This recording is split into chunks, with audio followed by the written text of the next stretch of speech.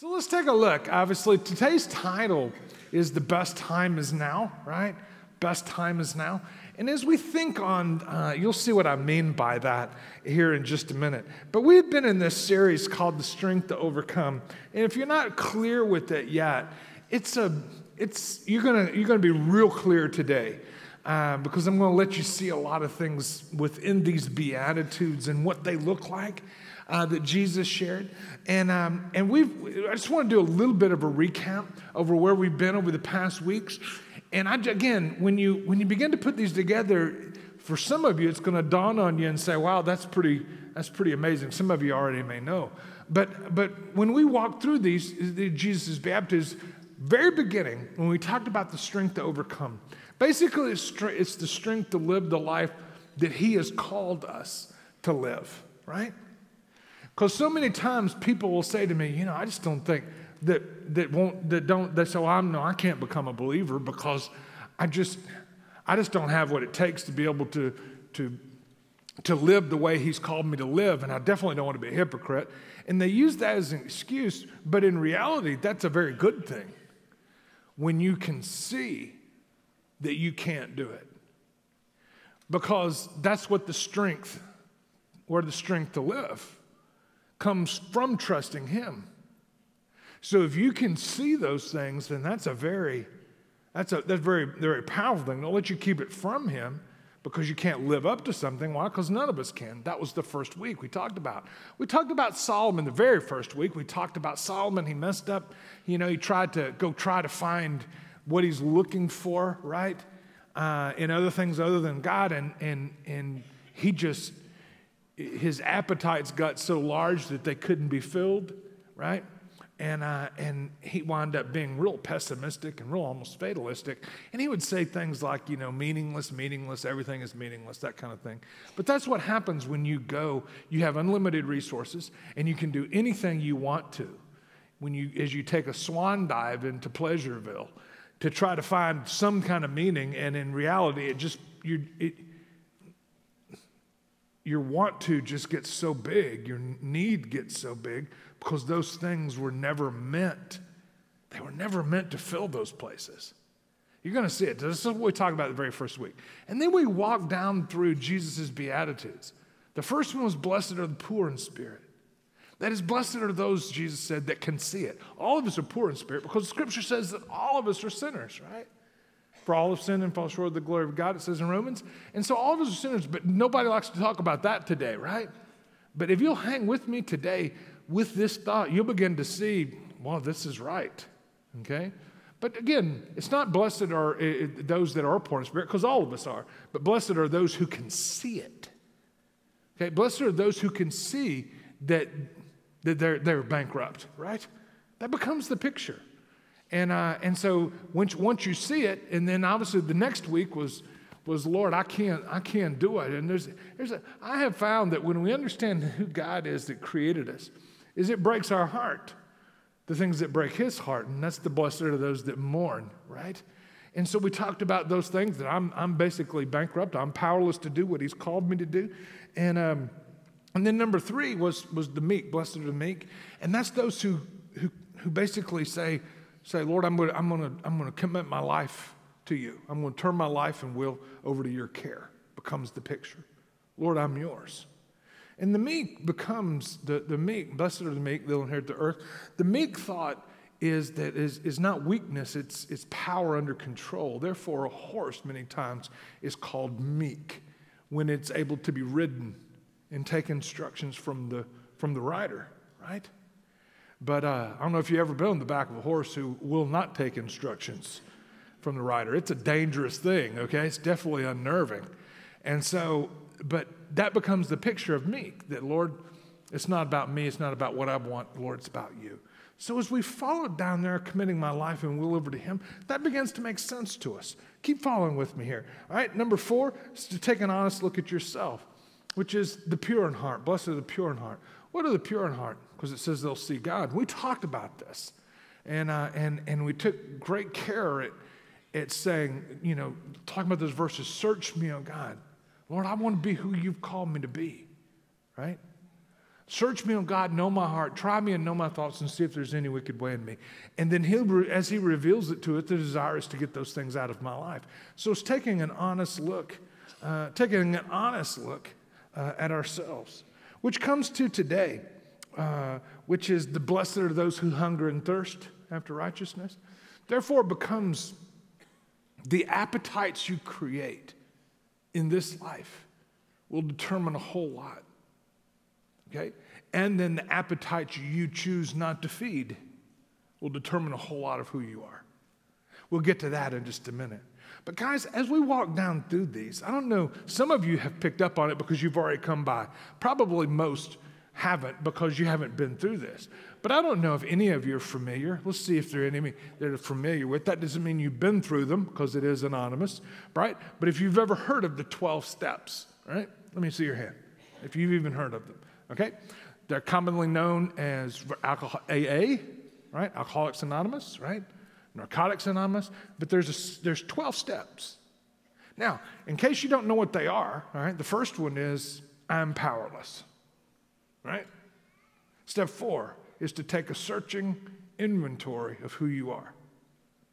You see, these 12 steps come straight from Jesus' Beatitudes. Most people don't even see it. Don't even realize it. And yet the way that Jesus is sharing with us how we live our lives, I find it amazing. These become the same steps that people use to get over or to get the hooks of alcohol or some other kind of a drug out from them, right? That's incredible. So Lord, I'm going to turn my life and will over to you, okay?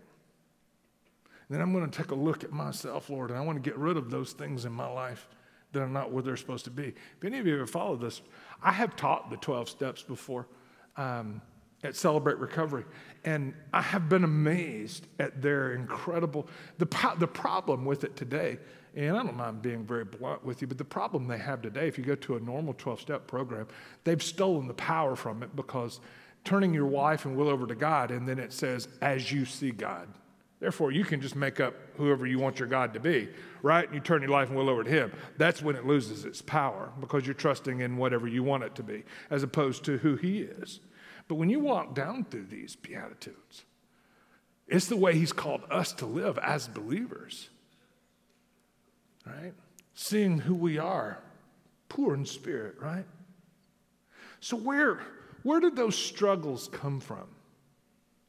Paul put it best in the Romans passage I had you turn to. Let's take a look at it. Paul, look at this. He says, for we know that the law is spiritual, that is God's commands. But I am of the flesh, I'm sold under sin. This is Paul talking. And listen to this. He says, but I don't understand my own actions. Anybody ever been there? You don't have to admit to it. But anybody ever been there? I don't know. I tell you what, for years and years, I don't ask this question anymore, right? But I used to always ask, because I spent a lot of time talking with people. At first, 20-something, 25 years ago, it was with teenagers. And then after that, I started working with everybody, right? And I've talked to a lot of people through the years. And I used to, at the beginning, I would ask the question, why? Why did you do that? And you know what the answer was 98% of the time? Oh. So I stopped asking it, all right? Because even Paul didn't understand, right? Even Paul said, for I don't understand my own actions. In other words, I don't know why I do what I do. Because it's not what I want to do, but it seems to always take me in the wrong direction, right? For I do not do what I want, but it's the very thing I hate. That's what I keep doing, And he goes on to say, now if I do what I do not want, I agree with the law that's good.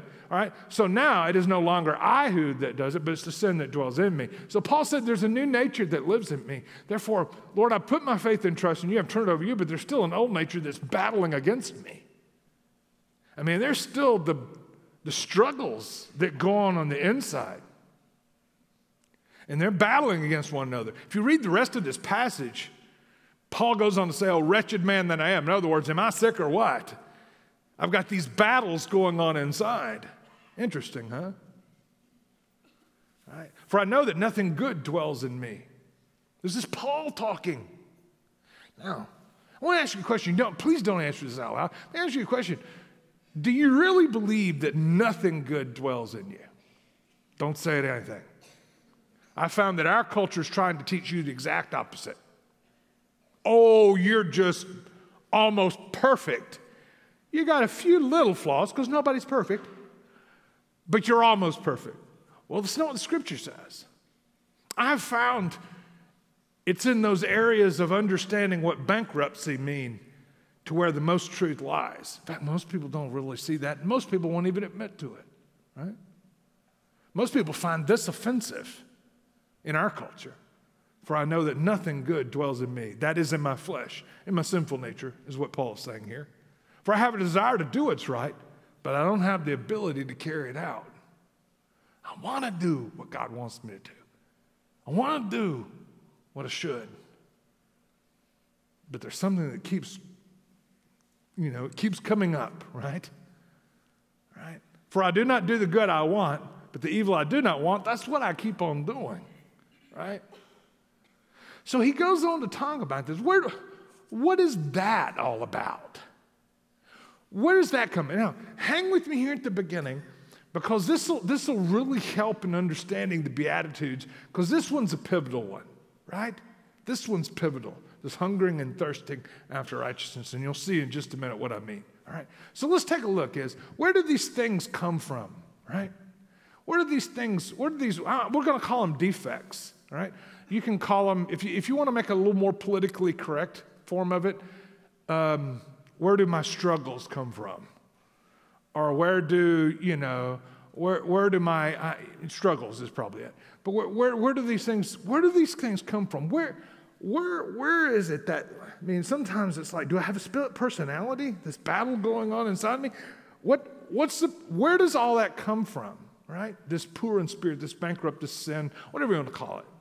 He says it's no longer I, but it's the sin who lives in him, is what Paul said. So what is he talking about? Where do these things come from? Well, number one, you inherited them. So you can blame it all on your parents. All right? It's their fault. But no, really. I want you to understand that you were born that way, and you inherited it from your parents, and they inherited it from theirs. Why? Because the scriptures teach those things, and it's the truth if we were honest. If we were to see the battle and the struggles that all happen in here, and the things that go on, and the battle that goes on, as Paul would say, the war that wages within my members, right? But I want you to know that you inherited a lot of those things, okay?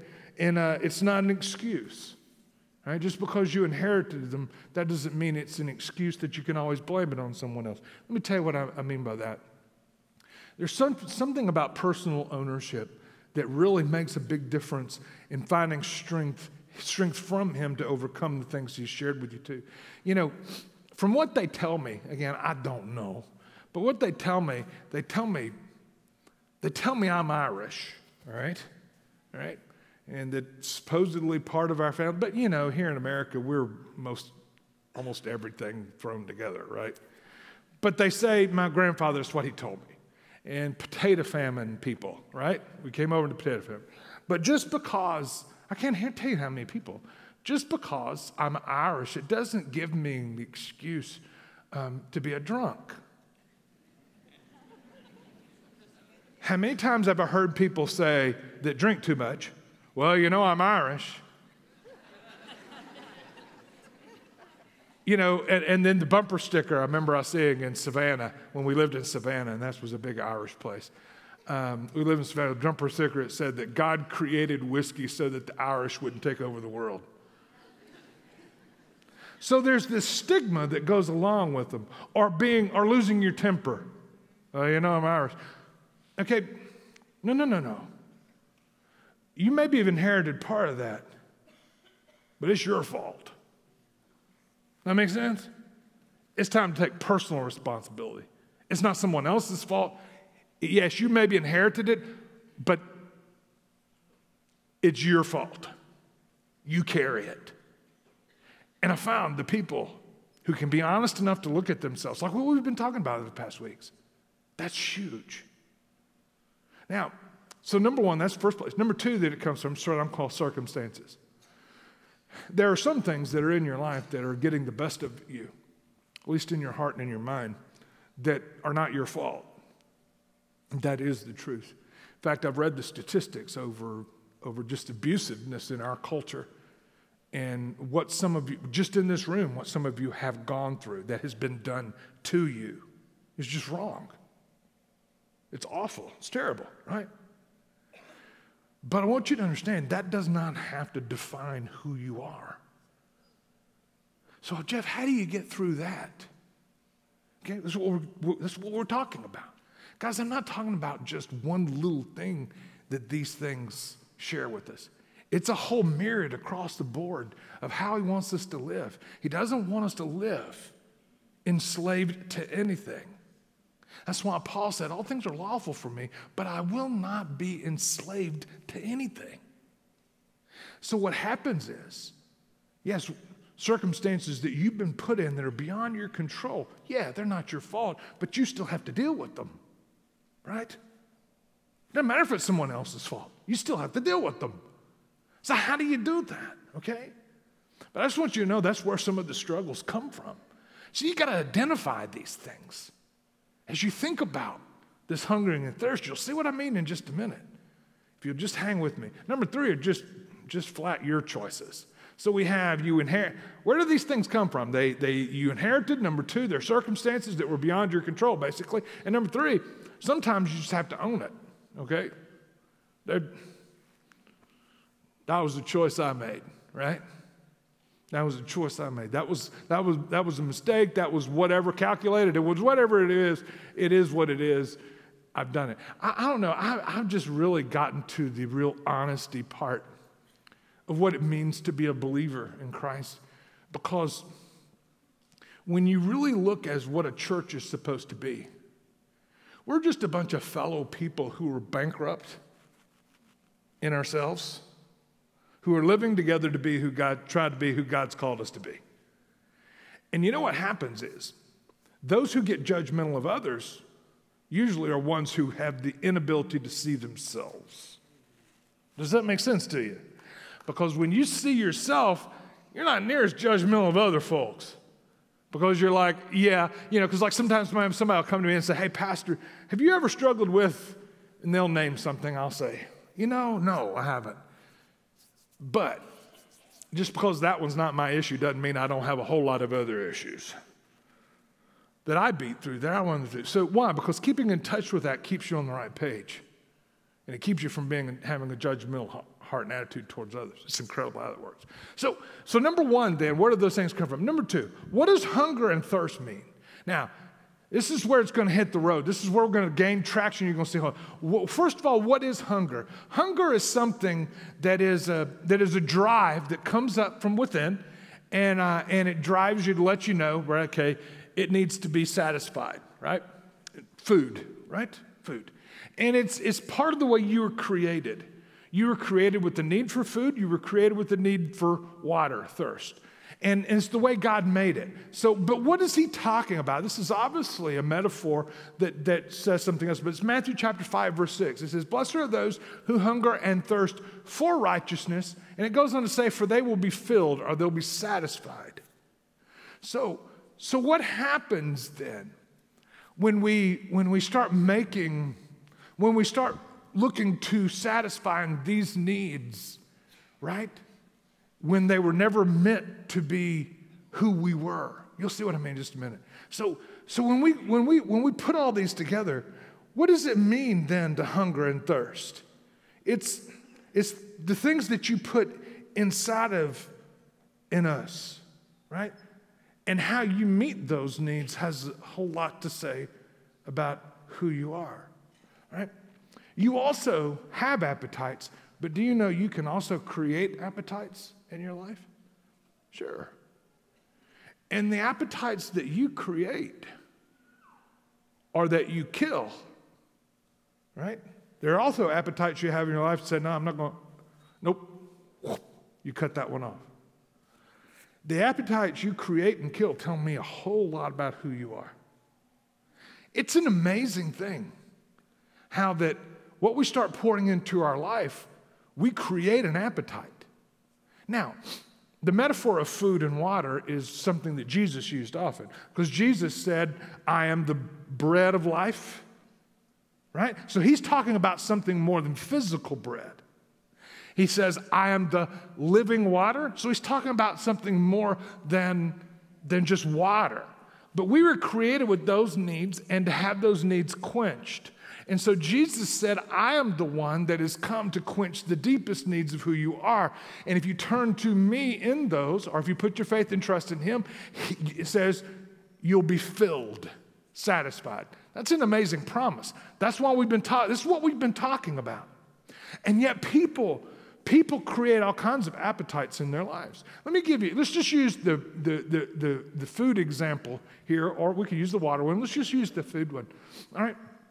What happens is that appetite is there. But when you make filling that appetite what you're about, I'm here telling you, you will create a monster. Let me tell you what I mean. All right. When it becomes, okay, when you not only satisfy that appetite, but you start going overboard, then what happens is your appetite grows. Am I making sense? Physical appetite. Now this can go across the board in everything. But let's just use this one for a second. And then before you long, this thing gets so big that you can't even quench it. You can't even fill it. Why? Because it was never designed to meet that need in here. Does that make sense to you?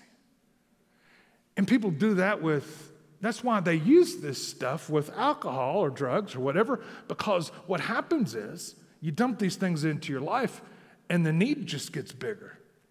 And the more you dump, the bigger the need. Before long, you've got a problem, a real problem. And now it's got its hooks in you, right? Let me give you another. I know it's getting a little heavy. Let's make it a little lighter. All right, let me give you one of mine. All right. Right now, I'm not bad. I'm okay. I'm in recovery. All right. But I have this thing for ice cream. I always have. And again, okay, I know this is silly, but it's a great illustration. It's a great illustration. Right? But I've always had this thing for ice cream. And I either got to have it. I either got to have it all or can't have it at all. All right, if you understand what I'm saying. But what happens is, we usually eat dinner around 6:15. It's somewhere around 8:53. It's not right now. I'm good right now. But the refrigerator starts calling out my name, right, the freezer part to the left. And it's like, at first you say, no, not going to do that tonight. Not going to do that tonight. And then, by 8:57, you get up and you go, and it's incredible how it works, because the more you eat of it, then it creates an appetite. And if you do it several nights in a row, you're hooked. Y'all know, if you know what I'm talking about, you know what I'm talking. And Jeff, this is silly. No, it's not. It's this thing, it's this little illustration that's everything. What is it that you go to for the fix to be filled? Right? And for me, that's worse than cocaine. For me, ice cream. I've never tried cocaine, by the way, but it's worse, right? Because, I go in there, and then when it's really got its hooks in me, and I'm eating it, I start having nightmares and sweats. Okay. They say confession is good for the soul, but you guys are looking at me like you don't know what I'm talking about. But remember this. You say, well, I don't have that problem with ice cream. I'm not talking about ice cream. It's not the ice cream's fault. It's a problem with me, right?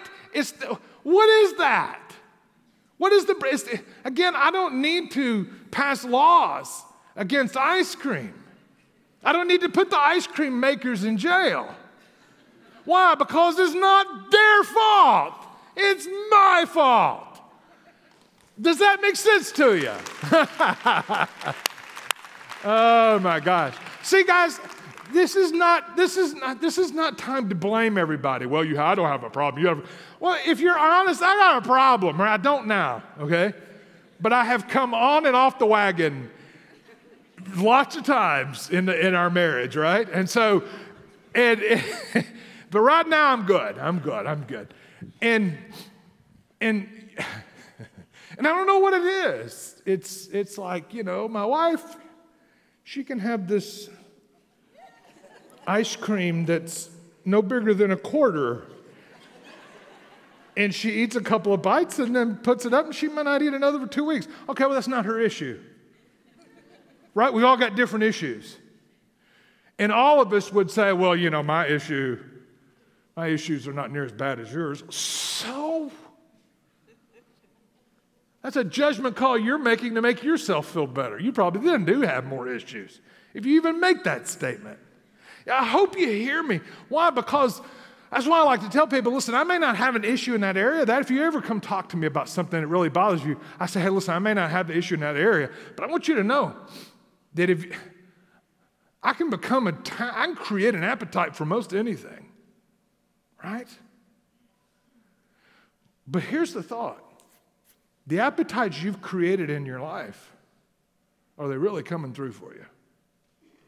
That's the big question. Or do you get frustrated and you just switch appetites? Right? I got to find another appetite. Right? Because what happens is you create an appetite, and for a while it'll fill you. That's the woman at the well. Like hers was with relationships, dating relationships or marital relationships with men, right? And she kept trying to fill, and it just left her thirsty. If you just read the story, John 4 is incredible. Looks at this woman and says, listen, go call your husband. I don't have a husband. And Jesus exposes to her, hey, listen, are you thirsty? Do you realize how thirsty you are? Can you even see it? It's incredible to think about. So hungering and thirsting, creating appetite. So it says here, number 2, is how do you hunger and thirst? Well, basically the thought here is hungering and thirsting for what? Hungering and thirsting for righteousness. That is, you can make good habits too. That is, you can create good appetites.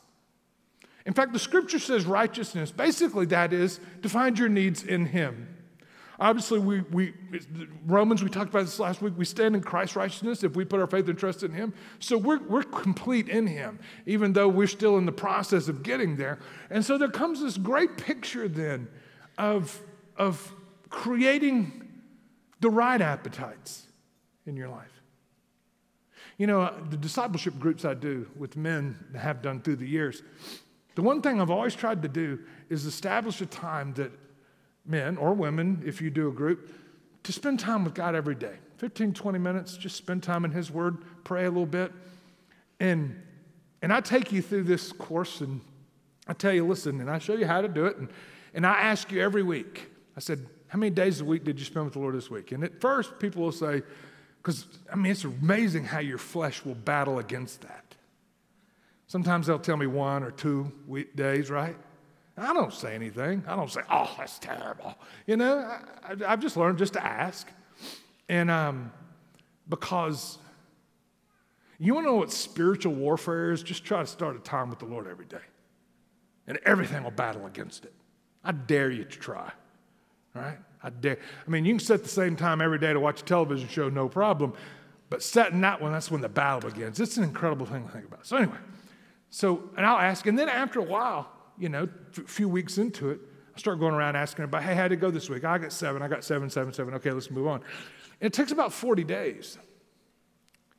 And then I found if I can create that habit, that appetite in men's lives, that's what I do. It's one of my greatest things I do in a discipleship group is creating that appetite.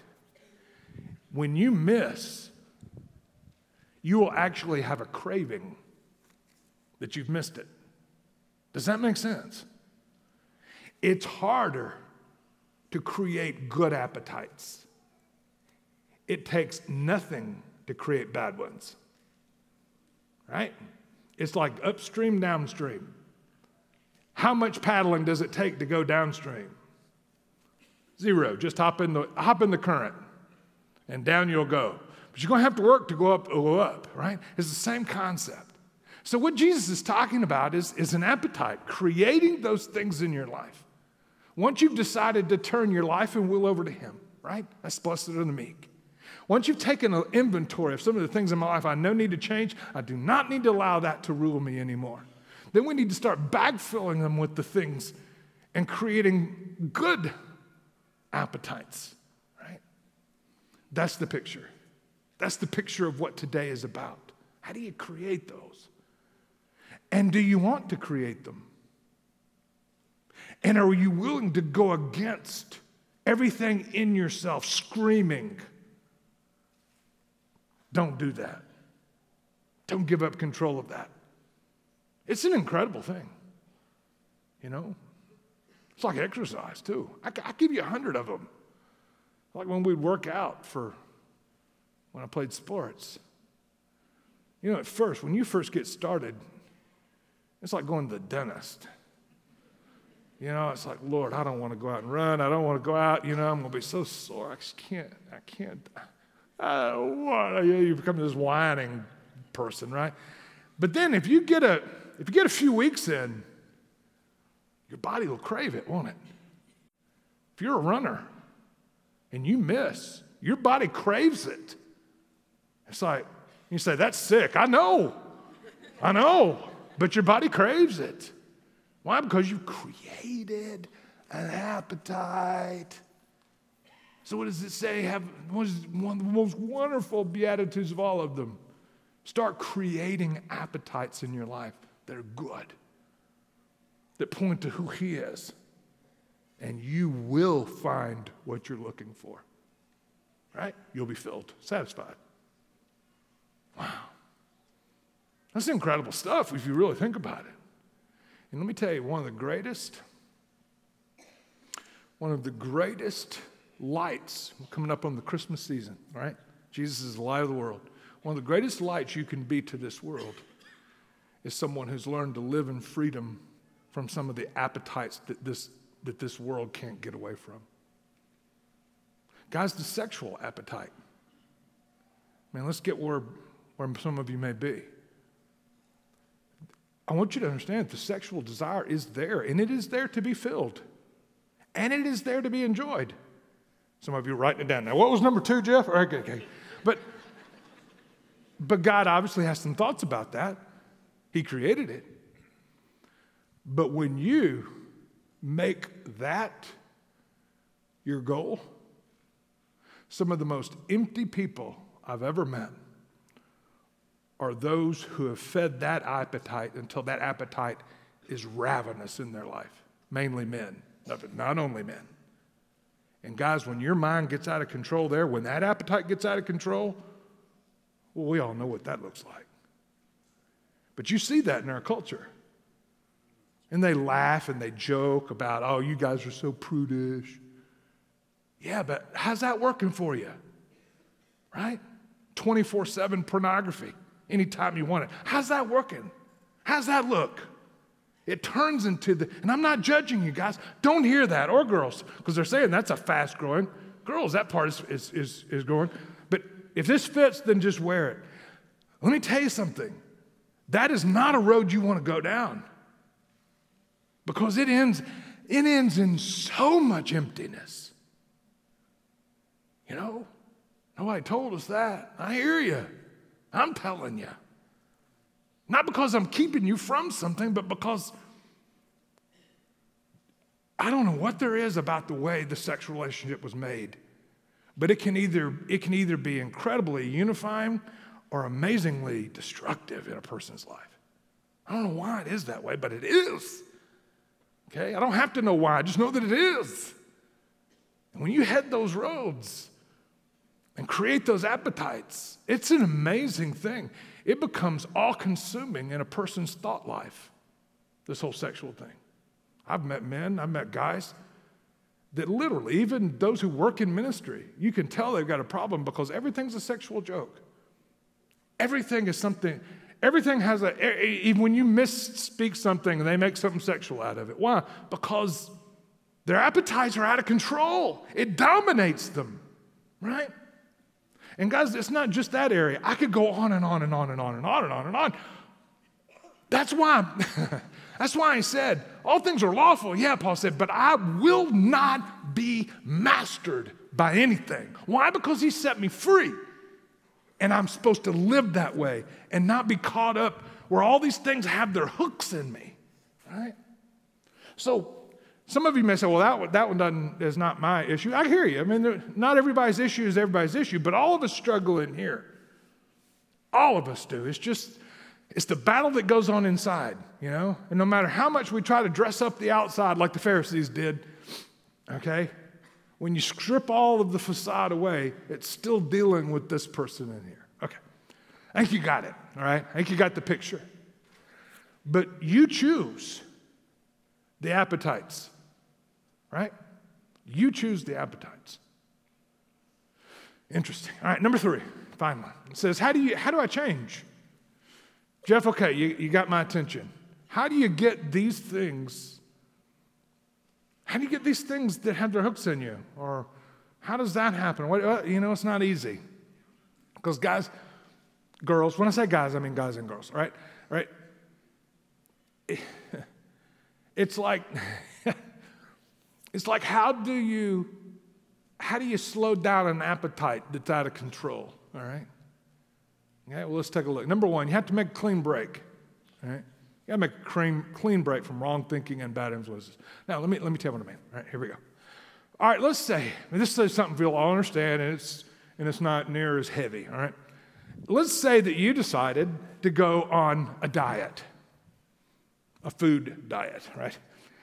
And because you've allowed, you decide, we're going to make some changes, right? And I've decided the first thing you have to get is the appetite under control.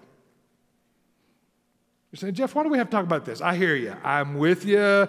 But I want you to understand. I want you to get how this works. So if you want to lengthen your life, go on a diet because it makes days seem like an eternity. All right? How is it when you're on a diet, you're like, oh, Lord, when did I eat last?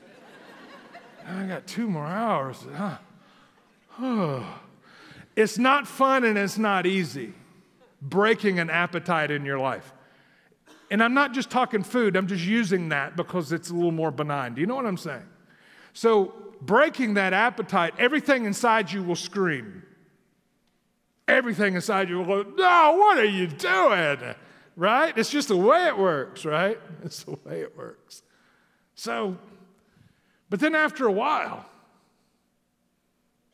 it'll lose its hooks.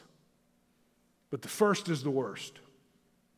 That's why I told you that now's the time, right?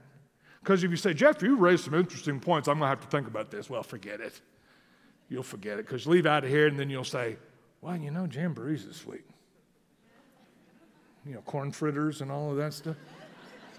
And so maybe this week is not a good time to start the diet, right? And then, and then Thanksgiving's right around the corner. And then there's Christmas, holidays. Golly, that's impossible. So maybe after the first year, it's just the way it works. I think you're getting what I'm saying. I just want you to hear it. I just want you to understand it. Because I want you to know that he's promised to give you the strength to overcome whatever appetite might be getting the best of you now. That is what this series is about, right? Strength to overcome. He's promised. You say, Lord, this one's yours. I'm not going to let this one. First of all, you have to be honest. I'm not going to let this one dominate me anymore. God, it's yours. And you start walking toward him, right? You start putting good appetites in your life, spending time with him, spending time with his people. We'll talk a little bit more about that in a minute. Romans 12:1. I beseech you, I urge you, brothers, by the mercies of God, to present your body a living sacrifice. What is that? Lord, I'm yours, right? And all that goes with it, holy and acceptable to God, which is your spiritual worship.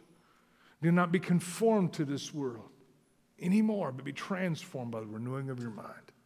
So you can know God's will, God's perfect will. It's an incredible thing to think about. of what does it mean to make clean breaks in directions. You know, that also means people.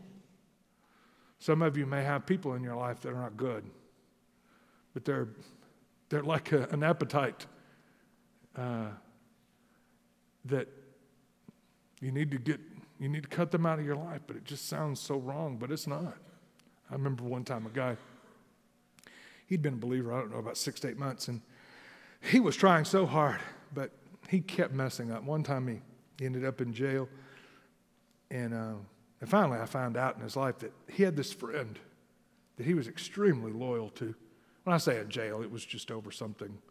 I've forgotten exactly what it was, but it wasn't like he was going to spend major time in prison. So I went to visit him, and finally it got down to is that every time he was around this friend, he got in trouble. Every time. And I looked at him and I said, is your relationship with the Lord important to you? He says, Jeff, you know it is. I just messed up. I said, I hear you. I said, but you're going to have to cut ties with that friend. And then he looks back at me. Listen to this. He looks back at me and says, I can't do that. He's my best friend. Y'all are not getting it. What he told me was this friend has its hooks in him. It's an addiction just like anything else. I mean, how can this be a friend if the reason you're in jail is because of him, right? And yet you can't see it. It can be blinding. So what does it mean, making clean breaks? Well, it can be painful, right? Number 2, you have to refill, okay, with the right things, right? Again, you have to start creating good appetites, right? But it's incredible when those appetites when they start really kicking in, it's pretty amazing. All right, number 3, focus on only one thing at a time, right? Right? Focus on only one thing at a time. What do I mean? Well, what happens is that if you say, search me, oh God, right? And you come up with 25 things, you can get frustrated and just say, well, this is hopeless.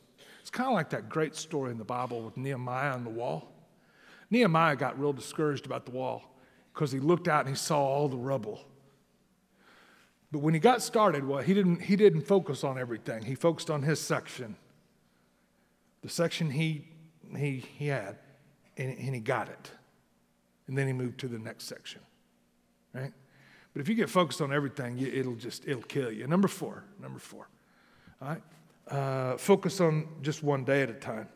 You know, I love it when Jesus said in Matthew chapter 6, he said, give us this day our daily bread. He didn't say weekly, monthly, yearly. It's every day. So just focus on today, right? It's like a diet. I kind of can't worry about, you know, in 2 months it's going to be Christmas. I have to worry about today, right? Again, that's simplistic, but I want you to see it today. Number 5, focus on God's power, not your own. Because when you look at something like that, you can say, oh, I can't do that. I've tried a million times and I've failed a million times. Yeah, but the difference is, Lord, I'm giving this to you. And you've promised to give me the strength to do it. Philippians 4, I can do all things through him. Maybe it's the first time you've ever understood that verse. I can do all things through him who gives me the strength. If you commit it to him, he'll give you the strength. He promises to do that. Number 6, focus on facts and not feelings. Some of the hardest things to overcome are the feelings that are going on inside. They have nothing to do with facts or truth. It's just how you feel. And it'll scream at you. I've told you this before, but I just love it. You know, at nighttime I can be feeling, God, I just can really feel your love for me, your acceptance of me. Okay, then I can go out to eat and go to a Mexican restaurant, and then wake up the next morning and say, Lord, it feels like you hate me. What has changed? Nothing has changed, only my feelings. Right? Nothing has changed, but boy, everything inside of me is telling me it's different. That's why you need good friends in your life who will tell you, no, your feelings going haywire. You'll be fine. Just ride it out. You'll make it. It's incredible how that works. Number 7, which is get the right people in your life. First thing, though, you have to get the wrong people out of your life. Because it doesn't matter if you have the right people in your life, you still got the wrong ones there. You're going to eventually stop listening to the right ones. Isn't that amazing how that works? You know, you do better flipping a coin, making decisions, right? Getting the right people in your life. Proverbs 27, iron sharpens iron. It's incredible. Think about it. Guys, these are solid thoughts. We'll talk about them. Things that are going to happen. I call this things to learn, but things will happen if you start going this direction. It'll be a process and not a one-time thing. But you can't, keep going back to the diet, but I know it's one thing everybody understands. After one day, you can't say, I hadn't lost any weight. It's going to take some time because that's what habits do. Number one, your relationship with God will begin to fill that empty place in here. And when that happens, I just want you to get a taste. Because when you find out what he says to be the truth about you and you experience it, that'll keep you rolling. But you got to just get there long enough to have a taste, right? Number two, struggles that you've always had will begin to have less and less control over you. That's when hope springs alive. You're like, I never realized that because we'd so identified ourselves with whatever this issue was, we didn't realize what happens when this begins to loosen its grip, and it will, because God's promised to give you the strength. Which finally is number three. Change that you thought impossible will start to become a reality in your life. And guys, at Christmas time we talk about Jesus is the light of the world. And when he starts being a light through you is when these things start happening. Because see, our world doesn't understand finding your contentment in him. All they understand is appetites, right? And so much money is spent in our culture on advertising towards your appetites, right? Feeding your appetites. But when somebody is not ruled by them, you become light. It is an awesome thing to think about, all right? God bless you. We'll continue on this series.